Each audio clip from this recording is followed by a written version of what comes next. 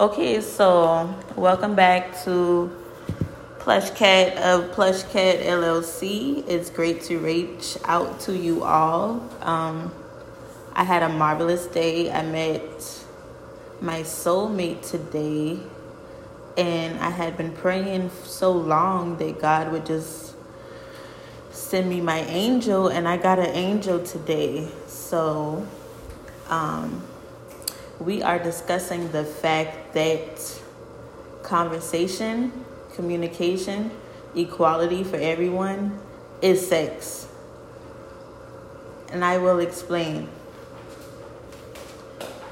Because to know a woman biblically means one thing. Or does it?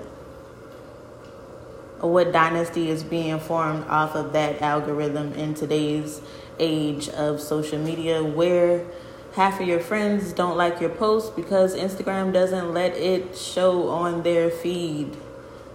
So sometimes you could just send a text message, you could send an email if you that official to the point that friendship is less than power. More power to you. But I did not come here to ramble.